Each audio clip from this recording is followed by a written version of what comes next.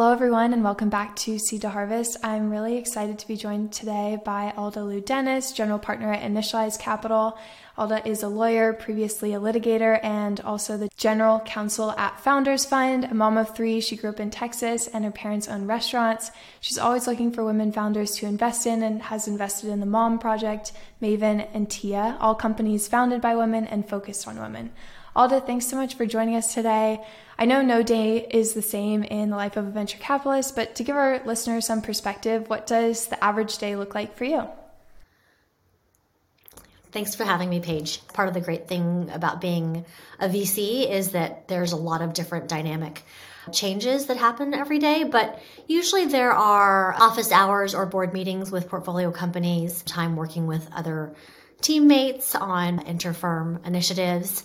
Just right before this meeting, I was talking to a founder about potentially investing in their company. Looking at deals and working on our investment memos is a big part of it. And one thing I'd love to have more time for is to be able to spend more time just reading, educating myself, and thinking about what's ahead and what are the interesting areas to invest behind going forward. That's a resounding theme with most folks I talk to in venture. It's a very interrupt-driven field in the best way. It means every day is different, but it's difficult to have what my mentor Judy Estrin calls greenhouse days. I was talking about them on an earlier podcast episode, but those times where you really get to synthesize information and think about what's happening next. I would love to hear more about the office hours that you mentioned. I would love to hear more about how you use office hour time at Initialized. It's sort of modeled after the YC office hour.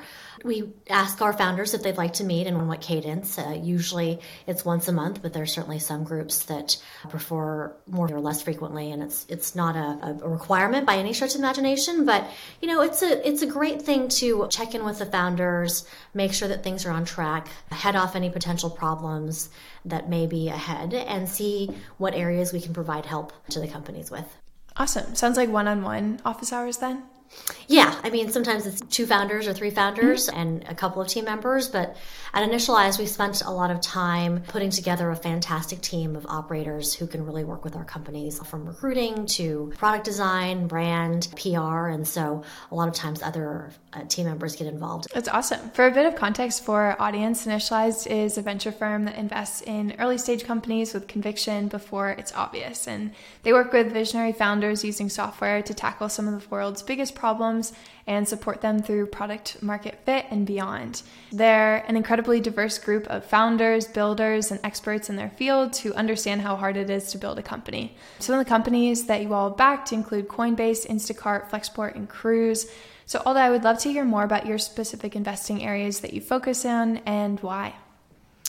Absolutely, Paige. So you've already touched upon my interest in companies with female founders and female-focused companies. That is probably my number one soapbox to get on, is that women control so much of the buying power in this country and consume so much technology that as a consumer, we're not spending as much time as we could focused on female-focused companies, and certainly, as the stats would indicate, on female-run companies. And that's certainly something that I feel very passionate about, because I think it's an untapped opportunity and one that more people should be taking advantage of. Couldn't agree more. Digging into your investment style in particular, who would you say are the people, whether investors, founders, people from your past, who have had the most profound impact on your investment approach? Well, it would be hard to not point to Peter Thiel, who I worked for early on in my career, as you mentioned, the general counsel at Founders Fund. I also worked at his hedge fund. And, everyone who worked for Peter sort of heard a lot about and was sort of inundated with the concept of trying to be a little bit contrarian with our thinking. And you'll see allusions to that when I talk about sectors that are ignored, and because where there is white space, there is often a lot of opportunity. I love that.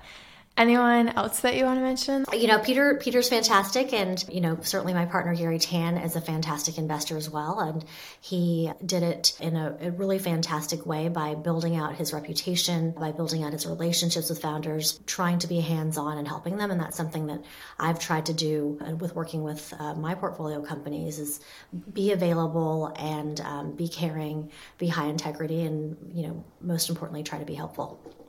Thanks so much for sharing. I always find it interesting to ask other investors who their inspirations are, who they've worked with most closely, and try and build that net around how you shape your investment philosophy. It's really interesting to hear that you apply your contrarian approach to investing in spaces where there's overlooked opportunity.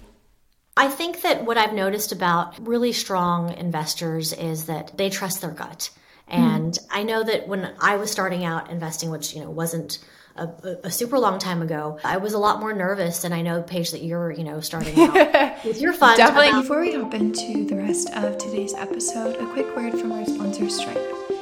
If you're a startup founder, you know early decisions can be the difference between success and failure. One decision that thousands of successful founders have made is choosing Stripe as their payments platform. Fun fact, at Seed to Harvest, I used Stripe Atlas to incorporate my company. I was able to set up a bank account and start accepting payments through Stripe. And over the past decade, Stripe has supported the growth of the most ambitious businesses, including Shopify, Lyft, and Kickstarter. Stripe uniquely knows how to support startups, from their Atlas product that allows you to turn your idea into a business by helping you incorporate quickly, to their capital product that provides funding to help you scale your startup. Stripe has the tools you need to grow your business, and if you want to learn how Stripe can support you, visit stripe.com today. That's stripe.com to get started today. Now let's dive in. I can resonate with that. Yeah, I mean, taking chances and, something that may not check all the boxes is scary, and there's a lot more cover to be had by going where the herd goes. And so it's a really difficult thing. And, it wasn't until I got later in life that I really started to formulate the strength to be able to take some chances on things that were a little bit more controversial. Yeah, I love that you said that. I think that it's a misconception that everyone starts out as an investor and is confident in their investing abilities. There's definitely an element of nerves. One of our investors recommended that we write down which rule we had broken in our investing assumptions, because he said most often the exceptional investments come from places where you've made exceptions in your investing framework, where you're not looking where other people are looking. So absolutely. I love that framework. Going deeper on that, would love to hear your top tips on how to pitch a VC as a founder. I've actually been thinking about this a lot. There's a lot of questions that I ask myself and that we ask our founders and prospective founders to discuss. And, I can touch on those. Obviously it needs to be clear what you're building. It needs to be clear what problem that solves, what the value proposition is. We're looking for a strong team that can actually execute on the vision. You're looking for a large market. But sort of the last thing, and this is what I've been thinking about a lot, is this intangible of you have to excite your investor, right? And so it could check all these boxes, but if you're not excited, and I'm not excited to get up every morning and help this founder work on this problem, if it doesn't sort of spark something in you, it's not going to make it past the line, in my opinion, especially in this market where it's super busy and it's very frenetic and there's very high valuations. Sometimes you can get wrapped up in this, that group did it and I have this, I'm very similar in this way, and sort of forget about that intangible part of storytelling and pitching, which is to, spark excitement in your audience. So it sounds like for founders out there listening to this, clarity, team, market, and an intangible excitement, which is often carried through storytelling and emotion, which is something I feel has been ignored in a lot of traditional ways that folks have taught how to pitch VCs. So I love that that's coming more into effect now. And you can take like a boring industry and make it exciting, right? And that shows a lot of skill, and that skill can translate into more fundraising, into recruiting, into business development partnerships. It actually is a talent. Yeah. Tell me about the last pitch that really blew you. Well, there's a company that I invested in, and it hasn't been publicly announced yet, but my partner Gary took the pitch. He sent it over to me. I said they already had 2 term sheets, and I met with the founder, and really it resonated with me on so many different levels. It's in the fintech space around financial inclusion, and we managed to do our diligence, do reference calls within 6 hours and put together an offer. And that excitement I still feel today when I talk to the founder on a weekly basis and what they're working on. And it's very exciting, coupled with a great mission of financial inclusion makes it something that I feel super excited about. Absolutely. I love that feeling of matured excitement where you get to know the founder more deeply and it matures from an initial gut reaction to really being able to put more plot points to the story on why you're so excited about working with them. You've been heavily involved with fundraising both at Founders Fund and Initialized. I'm curious to hear more about how your fundraising strategy has shifted over time. Well, I don't know if it's necessarily time or experience or, being at different funds. I was also at 137 and worked on fundraising then. There has been more attention on the venture industry and the returns that we can generate. I have been surprised at how many non-institutional investors have sort of entered the space more recently, and I view that as a type of financial inclusion, that this asset class, which has generated, at least in the top quartile, really exceptional returns, shouldn't just be available to large institutions, but it should be available to more. And I have definitely seen more interest from both individuals, younger professionals, as well as family offices in the space. So that's been a really positive thing. Even in just the last couple of years with the exits that we've seen in the public markets, it seems like there's renewed vigor for, even on the institutional side, in deploying capital. What I would really like to see is that increasing vigor directed at emerging managers, which I think you can really generate those outsized returns from because they tend to have smaller fund sizes, differentiated networks, and unique perspectives.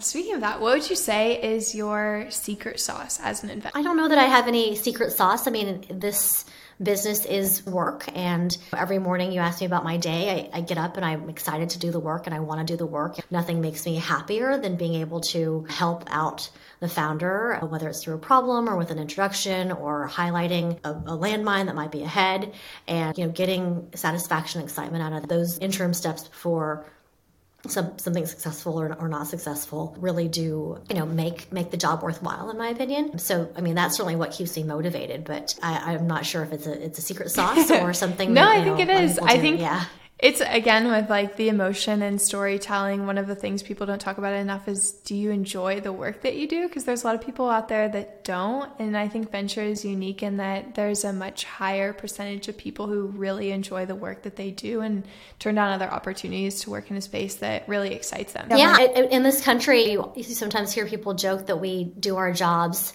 to make money so that then we can spend the money on things that we enjoy. And that's really unfortunate. And what we are looking for is founders who are passionate about what they're building. And so they get up, and want to do it regardless of the paycheck.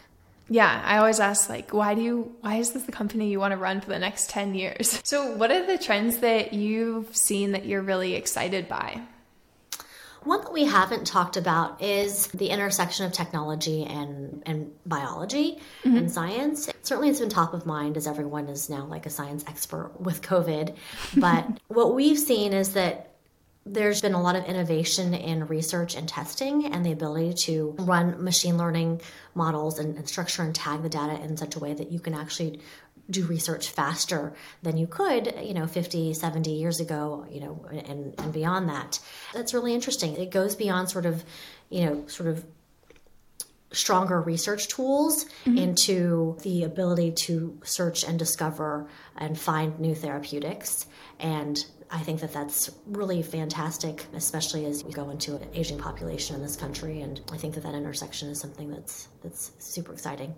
Yeah, absolutely. There's an emerging manager would love to connect you with named Ariana Thacker that runs a fund called Conscience VC, who invests at the intersection of consumers and science. So we'd love to connect you after this. Please. Yeah, that's a trend she's really excited about as well. Switching gears, I would love to ask a couple tactical questions about your earlier career time. So as the chief legal counsel at Founders Fund, you prepared and reviewed hundreds, if not thousands, of legal documents. What would you say are the most common mistakes that you've seen, and how can founders or investors avoid them? I did that more than 10 years ago. Yeah. So I can give you some examples from, just companies that I've worked with more recently. Yeah, there I love that. There was one company where they had two competing term sheets, one from an investor that they felt a lot of kinship with. It was a really strong brand, but that term sheet was less good than the other term sheet in a lot of ways. And most of the time, people just think in terms of valuation, but this one called for a 2-and-2 board with an independent, which is basically a neutral board, and would cause them to lose board control, which I think was unusual for a company that had the growth and the prospects of this company. That required some discussion and negotiation on how to amend that clause or get it out. There are other things like sort of stacked liquidation preferences that fortunately I haven't seen in the last couple of years, but there's another company that's in the Initialized portfolio that had a term sheet with sort of a stacked liquidation preference. And so there are certainly things some venture funds will put in their documents that are not as company favorable. And it's always a calculus of where the strength of the negotiating position lies and how to sort of get the most favorable terms. Yeah, I would love to hear more about your experience in negotiating term sheets. I think this is a really interesting thing. For context, I teach a venture capital class at San Diego State, and a lot of what we focus on is term sheets and how we can identify risks in the business and then mitigate those through different terms. But being that it's a very founder-friendly market, there are some terms that if you put in the term sheet will cause you to lose a negotiation. So would love to hear you talk more on negotiation. I think a lot of folks don't realize that you can negotiate terms in the term sheet, but that's very much on the table. And like you said, is dependent on their leverage in the negotiation. Yeah. As with any negotiation, certainly you would start with a calculation of where the balance of power is. Secondly, you would take into consideration what the motivation is of the party you're negotiating against. And so let's use the board as an example, because I think it is next to sort of this dilution term, the most important one, and maybe even more important than valuation and dilution, is the board, because it fundamentally dictates the balance of power at your company going forward. And there are certainly some firms that, as a matter of policy, prefer to have a neutral board or board control. Maybe that's shifting a little bit with the market, but I know of large name brand firms that insist on having at least a neutral board. And so understanding the motivations behind that, maybe the particular partner has had to replace the CEO a couple of times, or they've gotten burned in specific situations. Maybe you can enact other protective provisions to prevent against certain concerns, like, are you concerned that I'm going to issue shares to my cousin or whatever? You can put in protective provisions for those things rather than having sort of a blanket board seat. So it's addressing the underlying concerns that would push for the venture capitalists to have a board that's more favorable towards them. I would agree. Absolutely. Most of those are based off of battle scars that they've gotten in previous companies that haven't gone well. But I think bringing a sense of less trust into a new relationship can be really tricky. It's logical that you would want to have, independent oversight by the board. Mm-hmm. So it's not an offensive proposition, right, but certainly I would say that it's not market, especially at the earlier rounds at this point in time. And just referencing the market dynamic can also help as a negotiating tactic, because these firms are aware that their own reputations in the market matter, and it's perhaps not about this company, but about the next company that's even more competitive. And so certainly those things can be additive when trying to advocate for your position. Love that. Thanks for expanding on the negotiation aspect. As you shifted from the legal side to the investing side, what were the most dramatic shifts you saw, either in your own practice day to day or things that you might have noticed being on the inside of investing? Well, certainly when I was at Founders Fund in 2006, and I'm dating myself now, it's almost 15, 16 years ago, there was not as much capital coming into venture. And I mentioned how there was new interest from family offices and other investors in investing in venture.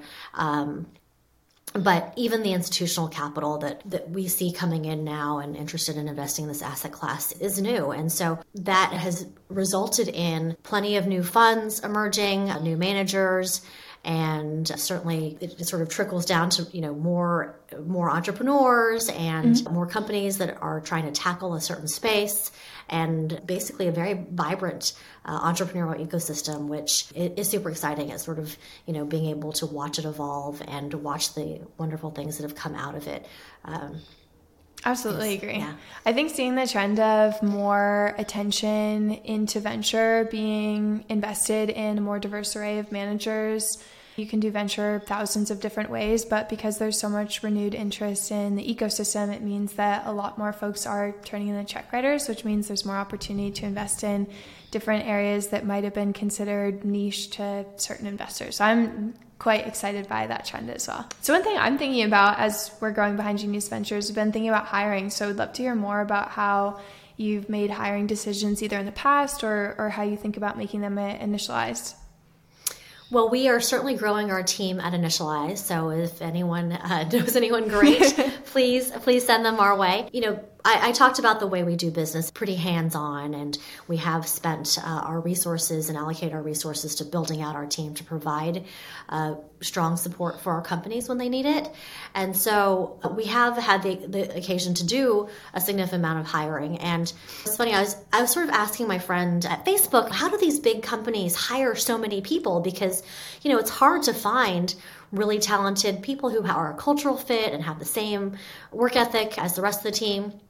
And the answer I got, and I don't know if this is true or not, Paige, was that they hire a lot of people, and then the really good ones they keep promoting up, and then the ones that are sort of weaker, they just let them stick around until they, through natural attrition may leave the company. Wow. And obviously at venture Tough firms, to do that at a venture firm. Yeah, I was going to say there's not enough budget in a venture fund to really afford to do that. Totally. So for us, we invest a lot in the process prior to bringing someone on. And I was just talking to someone last week, and I said, listen, it's going to take a few months because we want to get to know you. And, this is, for a partner role, which we've put an open rec out for, that we want to make sure it's a great fit on both sides. And that's the good thing about this process is that it allows both parties to get to know one another. And, we ask for sample investment memos. We ask for a whole series of interviews, and the process does take a little while. And hopefully it's allowed us to make great decisions and bring on people that will be with us for the next, 100 years. Yeah, it sounds like you diligence folks that you hire similar to how you diligence companies that have an opportunity to get to know them. So what would one thing that you think any aspiring investor can do to set themselves up for career success, even if they're still in school? I made 2 venture investments when I was in law school. So I was, 23 or something. And one of them was LegalZoom. So I invested $1,000. So anyone can be an investor. And literally that was a lot of money for me. It was $1,000. Network is obviously really important. If you could invest $1,000, great. And making actual investments is what makes you an investor.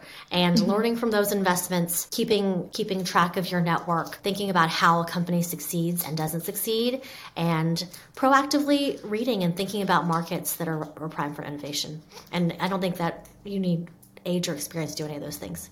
I love that. That's one thing I always recommend folks do is read an extensive amount of material and then synthesize it. A lot of investors don't have the time to have that synthesis and reading time, and so it's really can provide so much value to have someone's perspective on a market where they've done deep research. It's so valuable. Well, awesome. Alda, thank you so much for taking the time today. I appreciate it so much and really enjoyed our conversation. To close this out, do you have any additional things that you want to touch on, and then where can people find you on the internet? I'm on Twitter, and Initialized has follow Initialized on Twitter as well, and follow my partner Gary Tan on YouTube. He has got a bunch of great tips for everyone. Love that. Awesome. Thanks so much. Thanks, Paige. Thanks so much for tuning in today to Seed to Harvest. If you enjoyed this episode, be sure to subscribe wherever your favorite podcast listening platform is. I'll be releasing new episodes weekly, and if you have any questions or comments, feel free to let me know on Twitter. That's Paige Finn, Paige and then Finn with 3 N's. Thanks, and see you again next week.